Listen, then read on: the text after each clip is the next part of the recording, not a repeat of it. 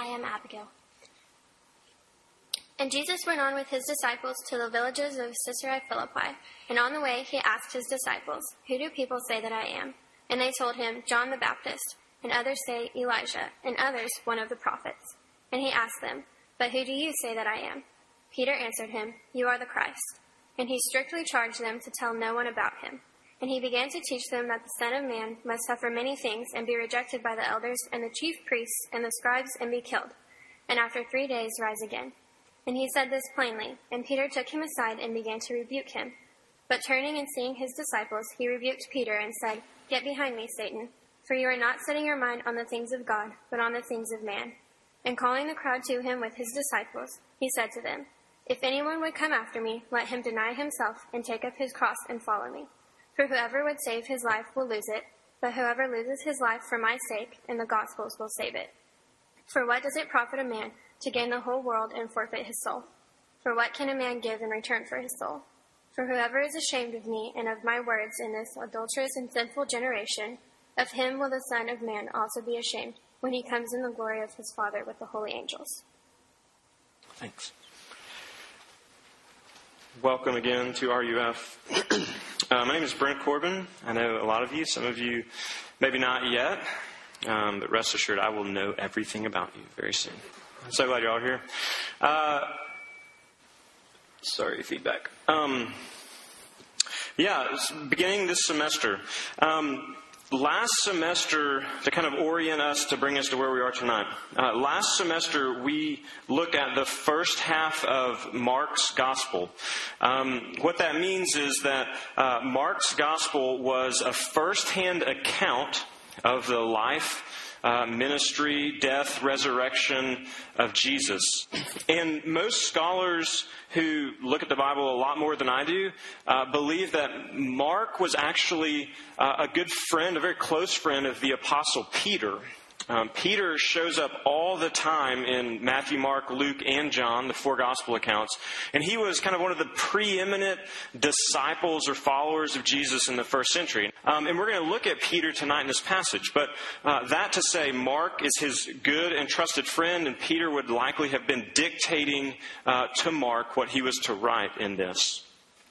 And in the first half of Mark's gospel, for the first 8 or so chapters, those chapters primarily center on who Jesus is, who he is. And so if you'll remember, if you were here last semester, some of you were abroad, but if you were here, if you came, we looked at a lot of things around the miracles of Jesus, the things that he did, the amazing things that he did.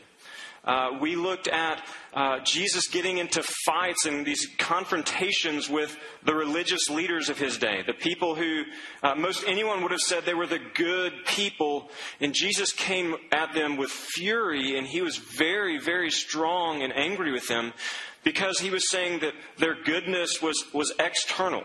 They were focusing on kind of doing the right thing so that they could be seen as being good, but in reality, their hearts were far from him. So we saw Jesus' miracles. We saw the way that he fought and clashed with the religious people of the day. And in all of that, when you kind of start to look at who Jesus is, a couple of things emerge. One is that Jesus certainly claimed to be deity. He claimed to be God, and his miracles and the things that he was doing pointed to that fact, that he was doing things that no one else could do, and he was saying things that no sane person would say. And so he had this divine deity side to him. But also Jesus was he was human. He was human, and we saw his humanity in the way that he related to others, in the way that he forgave people, in the way that he moved toward them and served them and loved them, in the way that people flocked to him. So he was at once both transcendent, God, creator, king, and he was immanent. He was up there, but he was also down here, and he was close, both God and man. And so that's kind of what the first half of Mark's gospel looks at. The second half, which we're going to spend the entirety of this semester looking at, kind of makes a turn. And as it turns, it really starts focusing in and asking the question, what did Jesus come to do? If that's who he is, then what did he come to do? What is his mission? What was his primary purpose in all that he built himself up to be? Why did he come? What is he? And as we ended last semester, we're actually going to start again there tonight. Because Peter's question that Abigail read for us, or Jesus' question, Peter's answer, Jesus says, "Who do people say that I am?" And they kind of answered, and Jesus looks and says, "But who do you say that I am?" And Peter steps up, and for the first time, someone gets it. And Peter says, "You're the Christ. You're the Messiah. You're everything that we've hoped for and longed for. You're the one who's going to deliver us as Jewish people." And Jesus essentially says that's exactly right. But what he goes on to do is he starts to talk very darkly and ominously about what that means from this point forward. And so there's a turn right here. He immediately starts explaining the fact that he has to die. That he has to die. So that's what we're going to look at. All semester, last semester, it looked like this great triumph. Jesus is kicking butt and taking names and doing all these amazing things. And this semester, that great story of triumph starts to look a little bit more like a story of tragedy. But is it? Does it all end bad? Tonight, we're going to do kind of an introduction to it. And we're going to look at these few verses, this kind of hinge point in the gospel. And as I mentioned, the story looks different from this point on. And so tonight we're going to look at the disappointment of following Jesus and the demands of following Jesus. And finally, the delight of following Jesus. And in doing that, I want you to think about this question for you, or these series of questions. Are you following Jesus? Should you follow Jesus? Are you bored in following Jesus? Are you apathetic? Are you excited? Are you weary? Are you curious? Are you skeptical? So as we think through these things, I want you to be processing, where am I in relationship to the people in this text? Where am I in relationship to Jesus? And what does following him look like for me? So let's look at this story together. The first part here, the disappointment of following Jesus. Okay, let me set this up for us. I'm a college football fan. Many of you aren't, I understand that, and you don't need to be to understand what I'm about to say. I love college football. It somewhat consumes my free time from August until last night, and I just love it. I get into the passion, I get into the recruiting, I get into the coaching stuff, mainly because my team, OU, needs some new coaches. But I love everything about it. This year was the excuse me. This year was the first year for the college football playoff. Some of you know that. If you don't, all that means is that for the past many years, there's kind of been this broken system, in my opinion, about how college football claimed a champion. Well, this year they got down to the end of the season. They said, we're going to take the 4 best teams and we're going to enter them into this playoff bracket. And the 1 seed will play the 4 seed and the 2 seed and the 3 seed and all that. And a couple weeks ago, the first round of games happened. And Ohio State beat Alabama. Ohio State was the 4 seed. They beat Alabama, the 1 seed. No one thought that would happen. Is that right? Yes, that's right. And then Oregon beat Florida State. No one thought that. Some people thought that would happen, but anyway, it was kind of Florida State was the 2 seed. Oregon was the 3 seed. Both the underdogs won. Okay. Nope. Oregon was the 2 seed. Yes. Great. It doesn't matter, actually. I'm in a rabbit hole.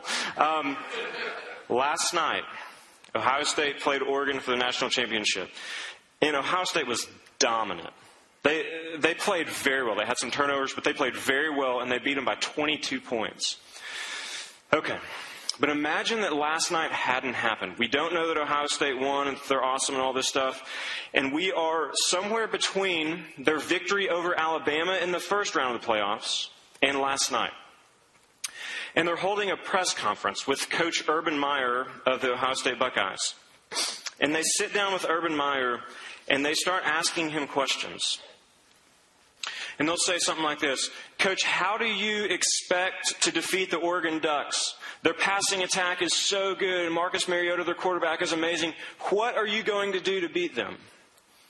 And he'll say something like this, like any good coach. Well, we know our game. We have players who know what they're doing. We practice hard. We go out and we're going to execute. And if on offense, if we play sound and disciplined football, we're going to go out and score a lot of points. And on defense, if we stay in our zones and we read our reads, we're going to go out and we're going to perform, and the scoreboard will take care of itself. And he'll just be like ice as he bulls through this, because he's confident. He's a great leader. He's got these people ready for this game. And like any leader on that stage or on the world stage or on any stage, he is, he's casting forth this confident vision of where he's going and how they're going to win. And in this passage, it's kind of like Peter and the disciples are between that first round of the playoffs and the championship game. And they come to Jesus, and this conversation happens. Peter is looking at Jesus, and Jesus says, "Who do you say that I am?" And he says, "You're the Messiah." And that's like a round one victory. That is absolutely right, Peter. And what Jesus does, unlike any seeming intelligent leader or leader that we would know, is he looks at his friends, his disciples, his followers, and says, "All right, I'm about to die." What? What? Jesus, we've given everything to follow you. You are everything that we hope for. You're our hopes and dreams. You're going to die? And Jesus goes a step further and says, yeah, I'm going to die and I'm going to rise again. And if you want to follow me, you're going to have to die too. You're going to have to die too. And at that point, I hope you can understand how disappointed Peter and his friends and the other disciples must have been, because we really need to get that they had given everything to follow Jesus. They had left their careers, they had left their families, they had given up their hopes and dreams to follow around this wandering teacher, preacher, rabbi guy who was doing some amazing things for sure, but they had given everything to follow him. And now he's saying, following me is going to be a path toward death, both mine and yours. And the disappointment would have been crushing. It would have been crushing for them. In the same way that following Jesus for some of you, if you understand it, has been similarly crushing. Because if you listen to the gospel message, as we talk about in RUF, if you were to read it on your own, you realize that this isn't like a superstar head coach who is giving us marching orders. And he's like, and if we execute this way, and if we do this, it's going to be awesome, and we're going to win, and we're going to dominate, and we're going to leave everyone in our wake, and we're going to be bad. No, Jesus says, if you're going to follow me, it is absolutely the path to life. It is absolutely the way to deep and lasting joy, which will be offered nowhere else in the world. But make no mistake about it, Jesus is saying, it will cost you. It will be disappointing. It will be hard. You will die, and if not, at times in your life, you will feel like you are dying for the cause.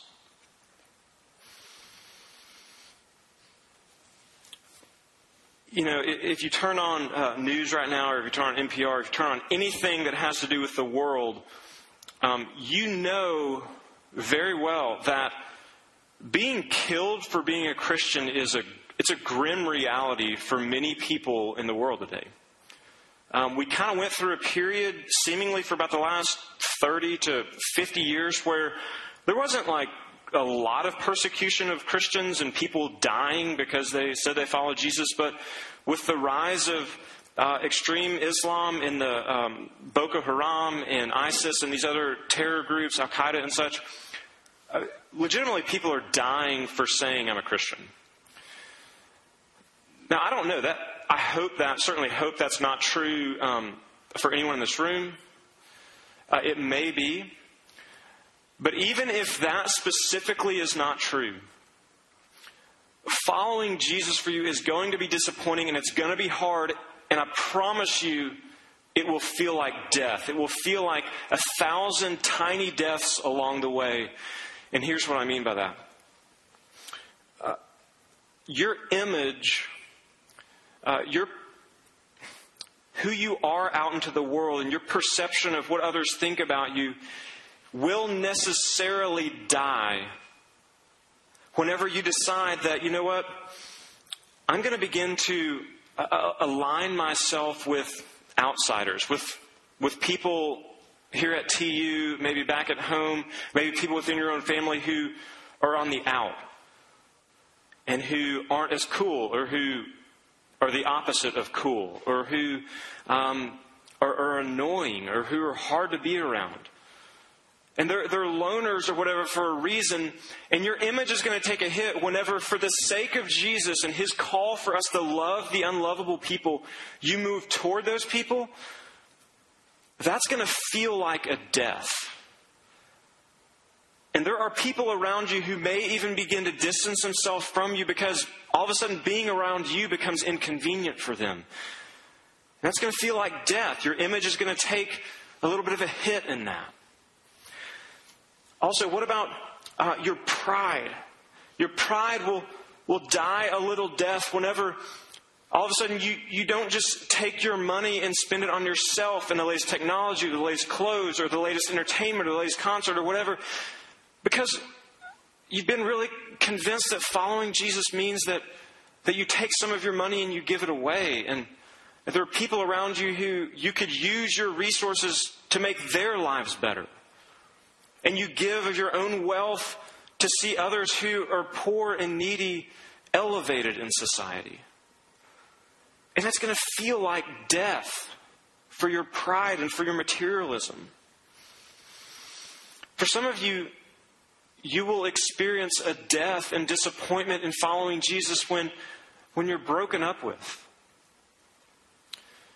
And you're broken up with because you won't give your body to that guy or that girl in the way that they want.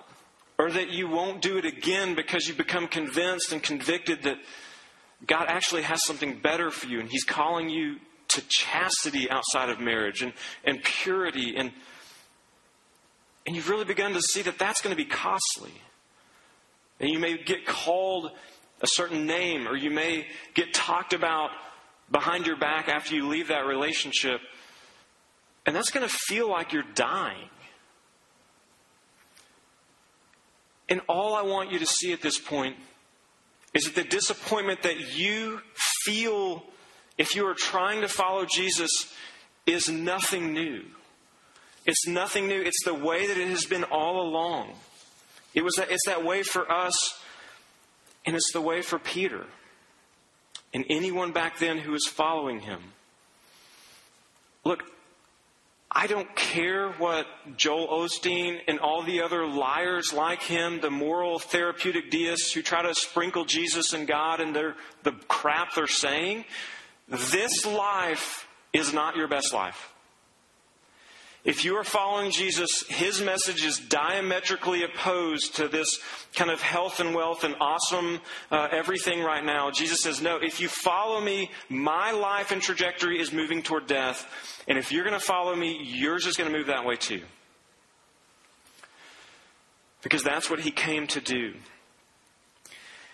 And I would maybe suggest that if your life is just littered and laced with extreme comfort, I can't say for sure, but I would suggest that maybe you're not doing it right. That if there is nowhere in your life at all that you feel like you are suffering or disappointed for the cause of Jesus, and you're a Christian, then that ought to start to trouble you at some level. And maybe you should begin to talk to your friends about that. Or maybe come and talk to me and Emily. Man, I feel like I'm just living for comfort at every turn. Y'all, I get that more than you know. Coming out of college, literally my only goal in life, I was telling someone this last week when we were skiing, my goal in life was to belong to a country club and have at some point a hot wife and, the average 2.5 kids or whatever we do in America. Like, that's what I wanted. The picture of comfort was it. And for some of you, that's what you want. And I want you to know that following Jesus may crash into that. And will crash into that at some point. And when Jesus starts talking this way, not only is he disappointed, he actually gets mad. He gets mad. Look down in verse 32. It says that Peter takes Jesus aside and he begins to rebuke him. What's really interesting and fascinating about this, if not bizarre, that Peter is rebuking Jesus, is that we've heard this word rebuke and we've seen this scenario happen in Mark's gospel before. If you're here last semester, you may remember. If not, it's on the podcast, or you can read Mark 4. And there's a little story about Jesus going out into the middle of this sea with his disciples in this boat. And this huge storm comes upon the boat. And most of the people in the boat with him are professional fishermen who would have known exactly what to do in a storm. But this was an unbelievable storm, uncontrollable, and these professional fishermen are freaking out. They're freaking out, and Jesus is asleep in the back. And so they go and they wake him up, and they shake him and say, "Jesus, don't you care that we are perishing?" And it says that Jesus wakes up, and he rebukes the wind and the waves, and they go calm. Jesus looked into the eyes of that uncontrollable, crazy fury of the storm, and he speaks a command, which is what that word means. He commands them, and they go flat. And here's Peter looking into the eyes of what now must appear to him to be this uncontrollable, crazy leader guy that we're following. And Peter looks at him and commands him, "Jesus, shut up. What are you talking about?" And as we learned from the situation with the storm, Jesus can't be tamed. He is more powerful than the storm. He is more powerful than anything. And what Peter learns right here is that Jesus came. He came with a very specific mission, a very specific task. He came to die. He came not to hold on to his power, but to give it up for others that they may become more powerful. He came not to hold on to his divinity and to his heavenly place. He gave that up. He didn't give up his divinity, but he gave up his heavenly position. He came low to earth so that he might win a future of heaven for people. He didn't come to hold on to his life. He came to give it away. And Peter tries to rebuke Jesus, and Jesus looks at Peter and says, "Get behind me, Satan." Now that sounds really harsh. Verse 33, it's just like, man, calling your best friend Satan? Why would he do that? What he's saying to Peter is, Peter, you don't get it fully. I know that you've said that I'm the Christ and I'm the Messiah, but you don't really get it yet, because God's ways aren't your ways. Peter, you don't get it that what I'm doing isn't going to make total sense to you for a while. But it will. One day, someday, it will make sense, Peter. But you don't understand it right now. You see, Peter, I didn't come to hold on to my life. I didn't come to run away from sin. I came to bear your sin, Peter. I came to embody sin and to receive the death and atonement from God that sin deserves and needs. Peter, don't you see that I came to be your substitute? That's why I came. Last week, I think it was last Thursday or Friday, the Charlie Hebdo shootings in France. Have y'all seen this on the news? It's awful. It is terrible. So Charlie Hebdo, if you don't know, is this satirical magazine in Paris, France. And some people will say, whatever, wisely or unwisely, whatever. Over the past many years, they've been publishing cartoons of the Prophet Muhammad, and people who look at them and say that's not smart because that's a royal offense to people in the Islamic faith. You can't do the things that you're doing and think that it'll be okay.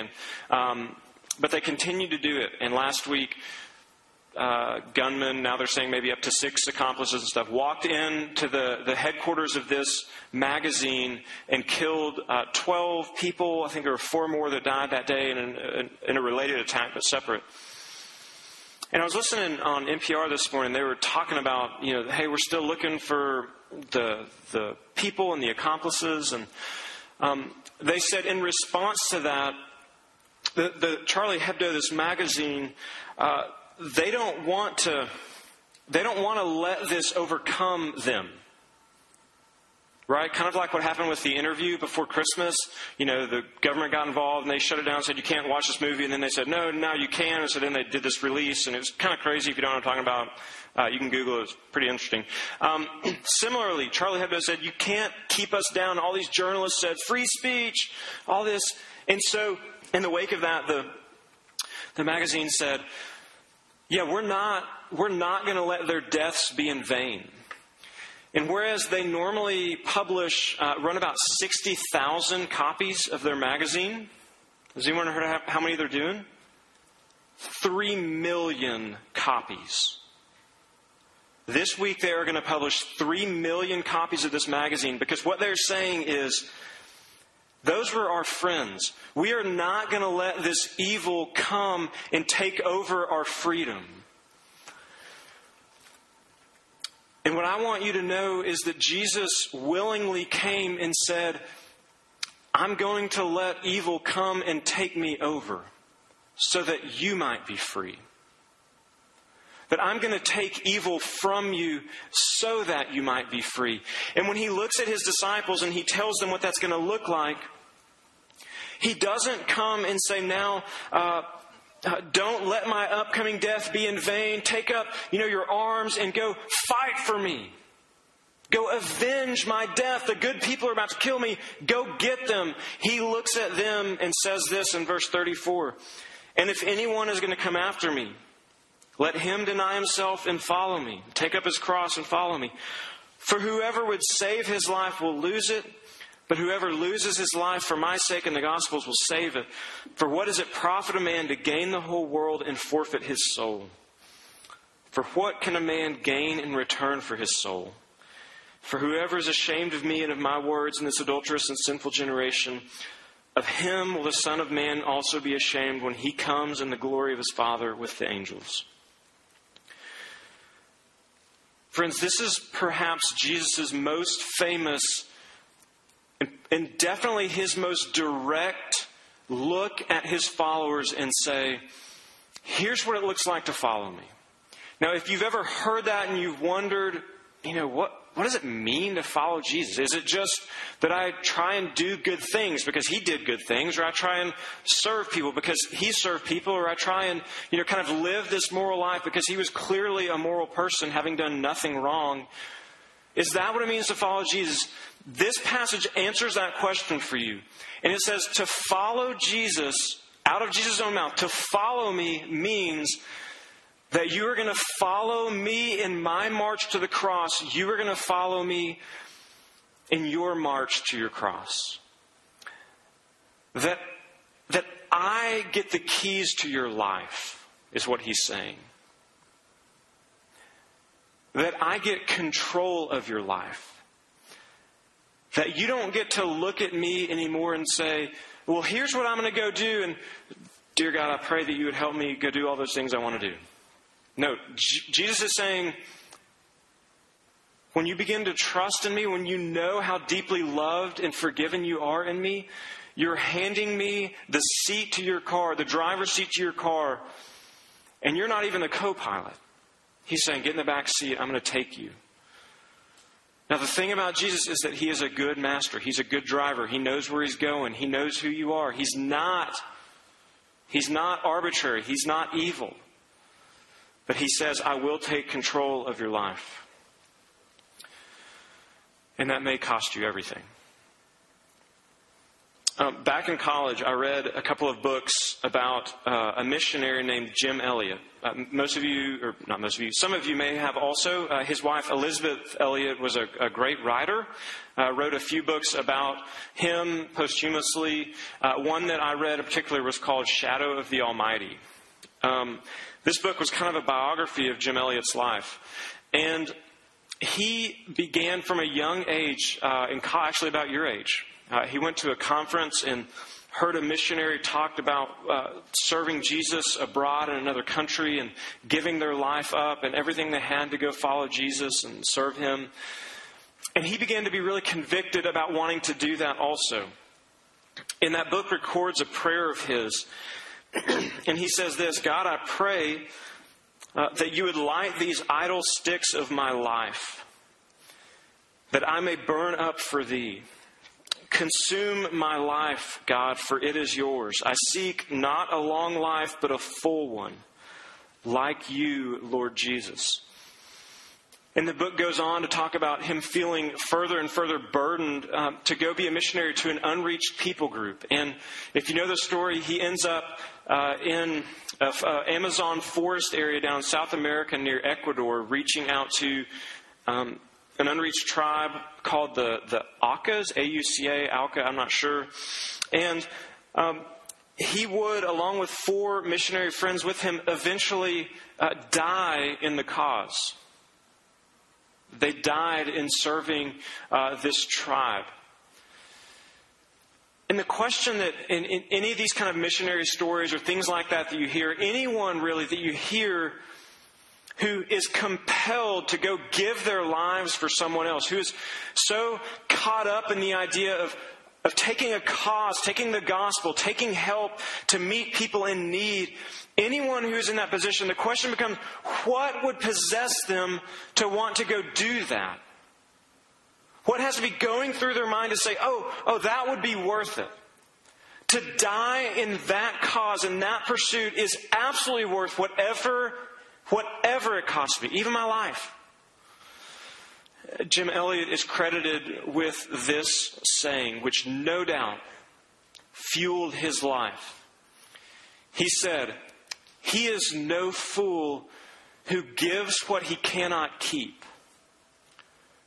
in order to gain that which he cannot lose." I'll say it again. He is no fool to give what he cannot keep to gain that what he cannot lose. See, Jim Elliot got something about the gospel. He understood that his life was forfeit. He had already been rescued and redeemed and saved and given a full inheritance by Jesus. His sin had been covered and atoned for in Jesus' death, and he thought, I don't even have a life to lose anymore. It's not mine. But I have everything to gain. I have glory that awaits me. Jesus, what do you want with me? What do you want to do with my life? What do you want to do with your life? I know this sounds like it's something easy for a pastor to say, or your campus minister to say, or for a missionary to say, but I'm going to say it. Until you find something worth dying for, you haven't begun to live yet. Until you find something that captures your imagination and your dreams and compels you to say, whatever it costs, that's worth it. Until you find that, you have not yet begun to live. And what I'm going to suggest further is that as you move about in your life, some of you will try and find that thing in a career. Some of you will try to find it in a relationship. Some of you will try to find it in sexuality. Some of you will try to find it in money, in power, in achievement, in all kinds of ways. And I've said it before, and I will say it again over and over again. Those things will not satisfy you. Because once you get them, you will realize they are not worth dying for. They're not worth living for. It's not worth it. And so let me close with these thoughts and questions. I don't know where you are in relationship to Jesus. I don't know if you're still on the front end, you're thinking about who is He, you have doubts, you wonder what it would look like to follow Him, whether you're all in and you've given everything for Him already and you're committed to the cause. I don't know where you are. But the message of Christianity is very simple. It is this, that you are at the same time both more broken, sinful, rebellious, independent, and selfish than you ever feared to know. And at that very same moment, you are loved by God and accepted by Him through Jesus than you could ever hope. You are more loved and accepted than you could ever hope. And in response to that, the question becomes, if that takes root in your heart, the question becomes, well, what do I do now? How do I live in response to that? One, if you're not a Christian, please don't try to act like a Christian, just be moral and do good things without actually being connected to Jesus. You will produce in yourself a lot of frustration and you will live a life of hypocrisy. Okay? Being moral and religious is not the same thing as being a Christian. Okay, so please consider the gospel first. Consider the offer of what Jesus is saying to you first. If you are a Christian, God is going to equip some of you and He's going to gift some of you and give you the desires to take your cross and follow Him to a desk at One Oak, or to a classroom at McLean High School, or to a home with 3 or 5 or 10 kids. I don't know. But Jesus is going to call you to take up your cross and follow Him into something that may look very ordinary from the outside.